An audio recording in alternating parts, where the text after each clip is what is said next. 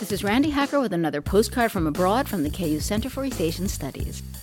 Slide over, members of the Académie Française. Make room on the button-down language bench for South Korean purists. A rant in the magazine Korea Focus came down hard on the use of both foreign words and the Roman alphabet here in Seoul, both in violation of the Korean government's Basic Act on the Korean Language, which requires that proper Korean words be used in all public documents. Originally aimed at breaking Korean dependence on Chinese characters, the ranter wants to deploy it to rid street signage of English. Invoking the spirit of King Sejong, credited with the creation of the Korean alphabet over 500 years ago, he calls for words such as sinkhole to be replaced by ddang ggeojim, ground collapse, and for slang terms such as cool biz to be replaced by siwon charim or cool outfit.